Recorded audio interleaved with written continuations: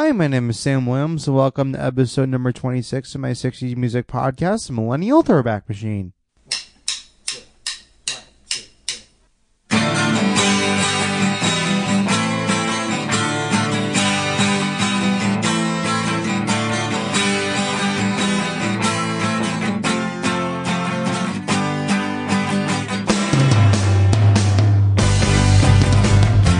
Hello, so first of all, I'd like to welcome all you to episode number 26 of my 60s music podcast, The Millennial Throwback Machine.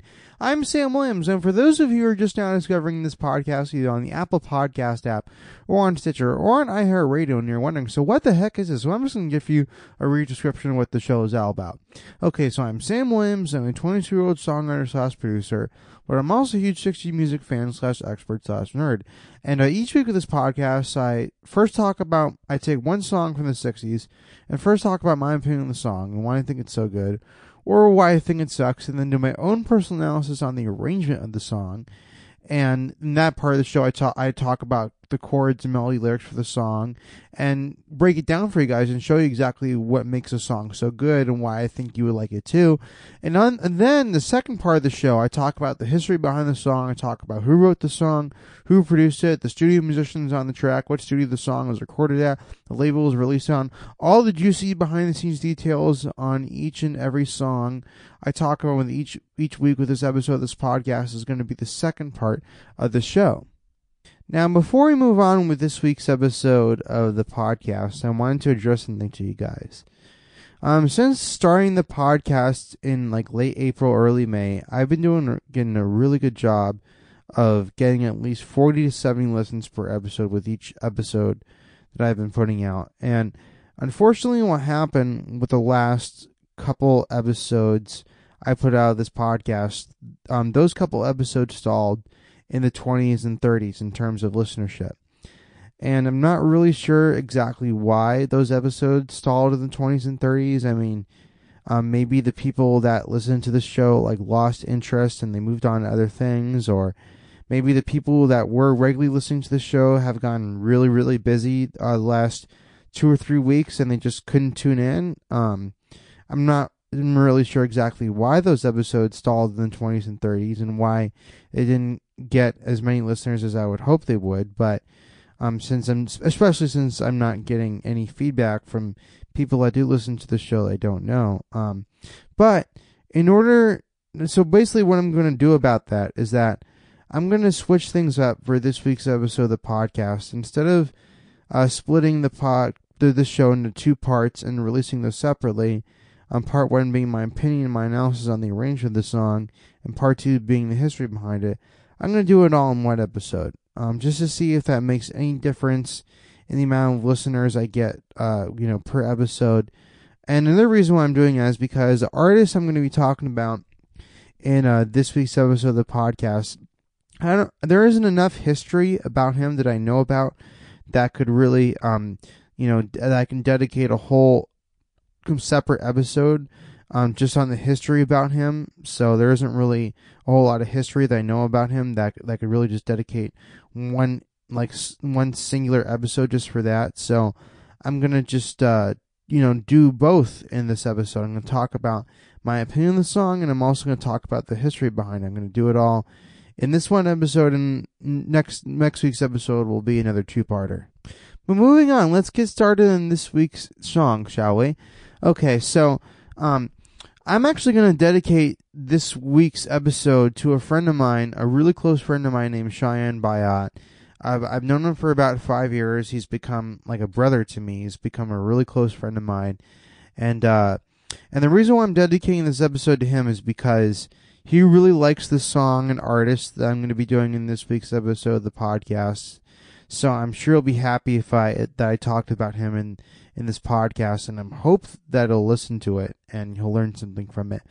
And by the way, he is 21, and the song is over 50 years old. So that's proof that somebody my age could really love this song and artist. And it's not just for people that grew up during the 60s and were alive at the time when the song was recorded and released.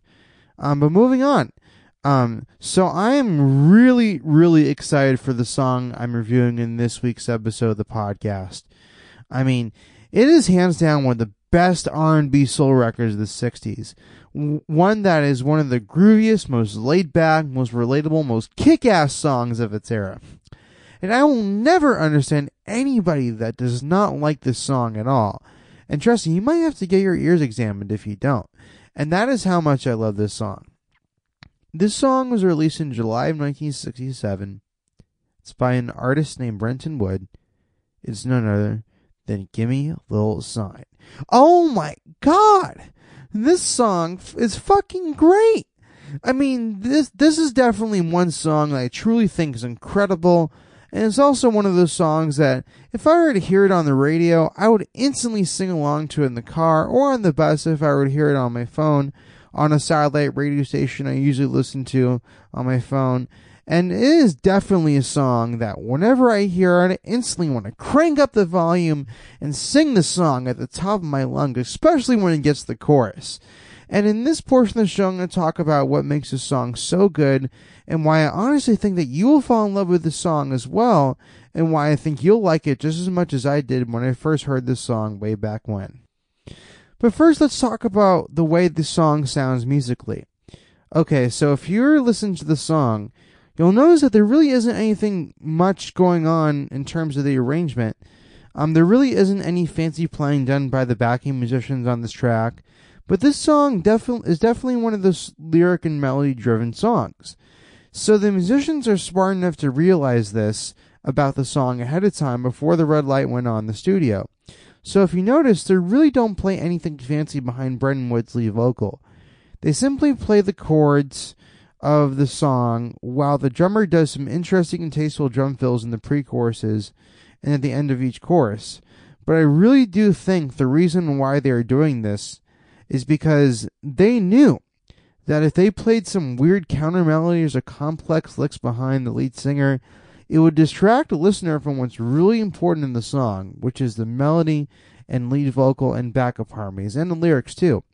So they definitely apply the KISS, otherwise known as KISS, the Keep It Simple Stupid formula, and just played the chords of the song behind the singer and didn't really add anything super tasteful to what they're already doing that would distract the listener of this track from the lyric and melody. And I actually have a song that's very similarly structured and arranged like this one, with backup harmonies and nothing complex but straight chords under my lead and backup vocals within the arrangement of the song. Also, the verse and pre-chorus and chorus structure. Except the chord progression, for my song at least, is way more complex than this one. And by the way, the name of the song is called That's Not You. And I'm currently working on a new arrangement for it, and I'll be re-releasing that song with that new arrangement pretty soon. Stay tuned for when I'll release that song on my Instagram account. And by the way, the handle for that account is iHeartOldies. But anyways, getting back to the song.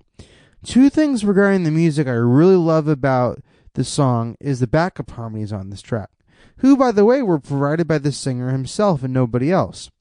And that really cool Farfisa organ solo in the bridge. That's a perfect surprise addition to the song to give the listeners a break from the song's repetitive overall structure. But I love how it's very brief and it cuts out to get to the best part of the song, which is the chorus. And boy, do I just want to turn up the volume on the song at the very end when he hits a high falsetto note just before the song fades out. And also, harmonically, I love that ascending chord progression build in the pre-chorus to break away from the two-chord monotony in the verses and choruses. And also, I really do love how the singer came up with two completely different melodies for the verses and choruses over the same F minor to E flat major chord progression for both sections of the song. It shows how much you can do with very little to work with. A valuable songwriting lesson out there for those of you who are listening to the show and aspire to be a songwriter. And I also love that subtle lyrical switch from the first to second verse, from Gimme a Little Sugar Darling in the first verse to Gimme a Little Sweet Talk in the second.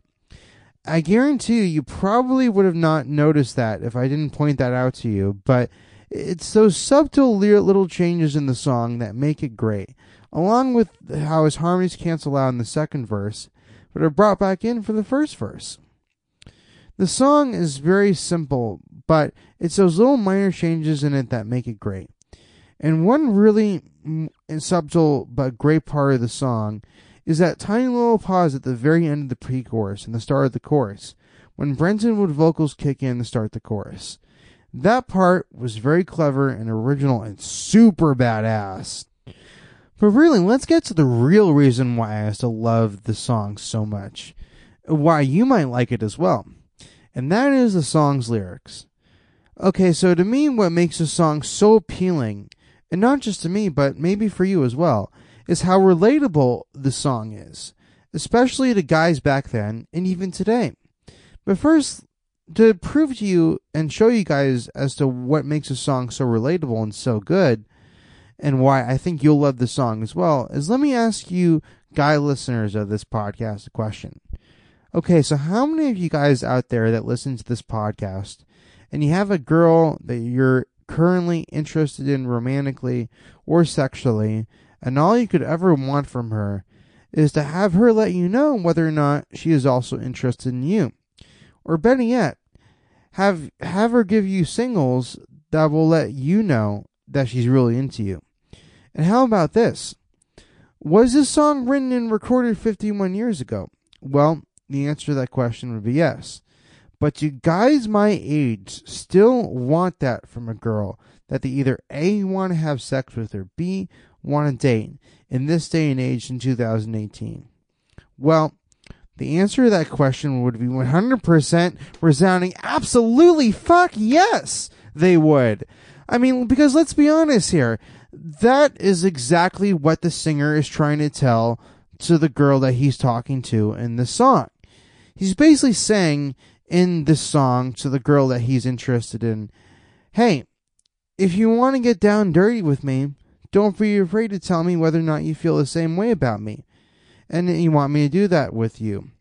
But if you don't give me mixed signals and tell me you do, but then change your mind and say that you don't, because I definitely do not want that from you. Am I starting to sound like a lot of guys my age? Well, if I am, and I probably am, this is just proof that the song has an amazing pair of legs for a 51-year-old song from 1967, and that this song has the ability to be relatable not just for baby boomers who grew up with this music 50 years ago, but also people my age as well. And what I also love about the song is that Brenton Wood comes off in this particular song as an elegant and charming ladies' man that simply wants what a lot of guys want from girls, and isn't afraid to communicate that with them and be straight with them on what he wants from the girl he's talking to. Now, ladies, please take note that you might find this man very attractive based off of my description of him, but please keep in mind, he is still alive, but he is currently in his mid-70s, and he certainly does not look the way he used to. But if you younger lady listeners out there who listen to this podcast are interested in an older man, I would definitely hit him up if he is in fact currently available at his age, in which I highly doubt he is, but you never know. Now, before I get to the history behind this artist, we have to talk about the length of the song. Now, lately I've been seeing a lot of artists nowadays, and by the way, these are all like brand new artists that are contemporary to 2018. A lot of these songwriters nowadays are writing 4 to 5 minute songs, and while there really isn't anything wrong with that, because really there's no rules as to how long your songs can be. I mean, in this day and age, they can be as long as you want. I mean, there's no rule that says you have to write a song, that is of this length, especially in the now we're living like the era of Spotify and Apple Music. I mean, songs can be as long as they need to be, but sometimes it's better to keep your songs short and sweet and just say only what you need to say in a song and then head on out. And this song is a great example of a song like that. And it originally clocked in at 2 minutes and 22 seconds. And to me, that is just amazing how such a great song could be so short. But really, this artist that sang and wrote the song really just said what he needed to say in the song, and had an extra section added to break up the song's monotonous structure, but that's it. And you have to keep in mind that in the time that he wrote and recorded and released the song, we are living in an era of AM radio where every commercially released single had to be under 3 minutes in length. And it really wasn't until FM radio came in to play in the later part of the decade where the rule no longer applied to music, at least for that format. And other songs from this era also pushed the envelope in terms of length and helped to get longer songs more airplay. But really, when it comes down to it, a good song doesn't really need to be longer than 3 minutes. I mean, let's face it. Because that is really the attention span that most people that actively listen to music have. And this song is proof of that. A lot of times songs that are super long and are that way because they have repeating sections and super long solos are not songs that most people listen to the whole way through. But shorter songs are definitely easier for people to listen to for sure. And by the way, if you don't agree with me on that and you think I'm talking crazy and you just think that you can listen to a song that's longer than 3 minutes and you can sit through a song that's about 4 or 5 minutes of length or longer than that, please email me at sam@hickeywilliams.com or reach out to me via Instagram at iHeartOldies and tell me that I'm wrong. Otherwise, I'm sticking to that statement. But moving on, let's talk about the artist that did this song. Because when it comes to black R&B singers, Brenton Wood's name is oftentimes not thrown around as much as, let's say, Sam Cooke or Marvin Gaye or Otis Redding. But that does not mean that he was just as good, if not better, than all those four people combined. And unlike all of those people I just mentioned, Brenton Wood is still alive and still actively performing to this day. But what really made him unique was he oftentimes wrote lyrics about things the normal everyday guys at the time could relate to. And he was born Alfred Jesse Smith in Shreveport, Louisiana in 1941, and his family later moved to Los Angeles in the 50s. And before he became big, and as a solo artist, he was a member of a few different doo-wop groups in LA at the time, such as the Quotations and Lil Freddie and the Rockets. And he cut a bunch of singles for a bunch of different labels, but things didn't really start to pick up for him until he was signed to Double Shot Records in 1967. And by the way, his name probably came from the area that they lived close to, called Brentwood in West LA. But he actually grew up in Compton. That's where he was from originally. He went to Compton College to study music over there. But his stage name probably came from the area that he was close to, known as Brentwood, which is close by the Westwood and Santa Monica. The first single he put out for a label was Oogum Boogum. And when he first got the song, it was called I'm Gonna Cast a Spell on You.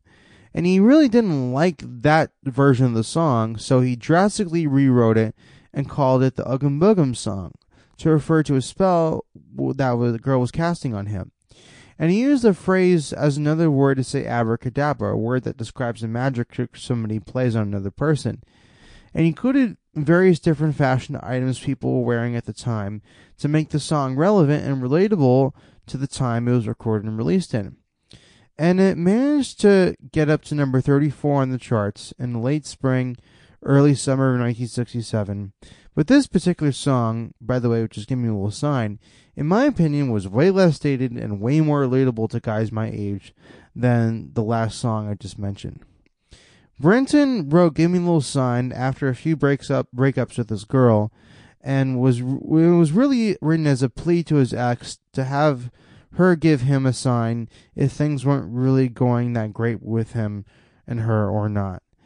And as far as the behind-the-scenes details on the recording session of this song, I frankly don't know much about it, but it was recorded in Nashville West Studios in Los Angeles, with Charles Underwood engineering and Hal Wood and Joseph Hooven producing the session, and the name of the band Brenton Wood used to back him up on the record was another band signed to Double Shot Records called Kent and the Candidates, led by a guy named Ken Sprague. I frankly don't know who was in that band or who were the musicians on the record, but they were the group that backed up Brenton Wood on this song and 90% of the singles he released on Double Shot Records in the studio. But I do know that the Farfisa organ solo on this track was played by a guy named Mighty Mo Rogers, but I don't know much else about him besides that. This was also his biggest hit single, and it was released in late July, early August of 1967, and peaking at number 9 on the Billboard Hot 100 chart in October of that year.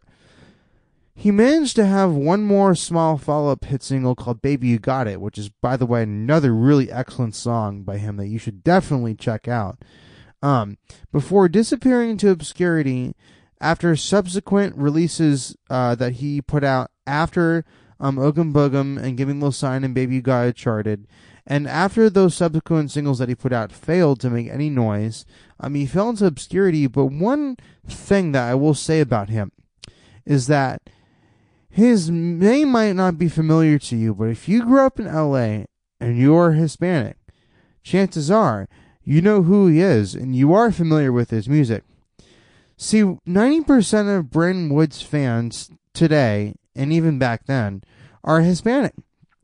He has a huge Latino following, especially in LA, with Latino people, young and old, enjoying and discovering his music, and his current shows are always packed with people of that ethnicity. But I hope this podcast episode will help get his music to people that weren't Hispanic and didn't grow up in LA, and to prove people that his music wasn't just for those people, but for many young men and girls around my age as well. Also, Brenton Wood, spoiler alert, for those of you who haven't seen him live recently, doesn't really sound the way he used to. Pretty much all of his songs have different keys than in the original recordings from 50 years ago. But hey, I gotta be honest with you, not every artist from that era, specifically the 60s, still sounds exactly like they did when they were young today, while they aren't so young anymore. But the way they sounded back then is forever captured in the recordings they did back in the day. And those recordings will live on for years and years and years after they die, and will be passed on to generation after generation. So that concludes episode number 26 of my 60 Music Podcast, The Millennial Throwback Machine. I'm Sam Williams, and if you liked my analysis on this week's song, and you love my enthusiasm about this particular track, and you honestly listen to the song I talked about in this week's episode of the show, you never heard it before, and you fell in love with it, you loved my analysis on the track, and you honestly thought this is one of the best episodes I put out so far, you can email me at sam@hickeywilliams.com, and you can also follow me on Instagram, and you can also get in touch with me on Instagram at iHeartOldies, and you can check out more of my original music at samwilliamsmusic.net. One more thing I wanted to mention to you guys before I close out this episode of this podcast. My birthday's coming up. In precisely 2 weekends from now, actually 3, I'm going to be 23 years old on November 2nd. And to celebrate that, I'm going to be playing a birthday show. I got invited back to the same place I played at last time. And that, by the way, that venue is called Bar Lubitsch. It's in West Hollywood. It's on Santa Monica Boulevard in between Fairfax and La Brea. The show's on November 3rd. The music starts at 8 o'clock. I have a friend of mine opening up for me named Ken Perrin. He's on at 8, and then I'm on at 9. But if you like listening to the show and you live in the LA area, if I don't know you and you want to come out and see me, then please go and do that and wish me a happy birthday. I would really appreciate that. There is a $10 cover, and it is 21 plus, so there is that. So, but anyways, so I really appreciate if you can come out to that show. And again, it's November 3rd at Bar Lubitsch. I go on at 9. My friend Ken goes on at 8. And yeah, and I'm really looking forward to that show, and I hope to see a lot of you guys who listen to the show and don't know me there. So yeah, I'm Sam Williams, and thank you for joining me for this week's episode of the podcast. And by the way, next week's episode is definitely going to be a 2-parter, so look out for that. So I'm Sam Williams, and thank you for joining me for this week's episode of the podcast. Until next week, please keep things groovy.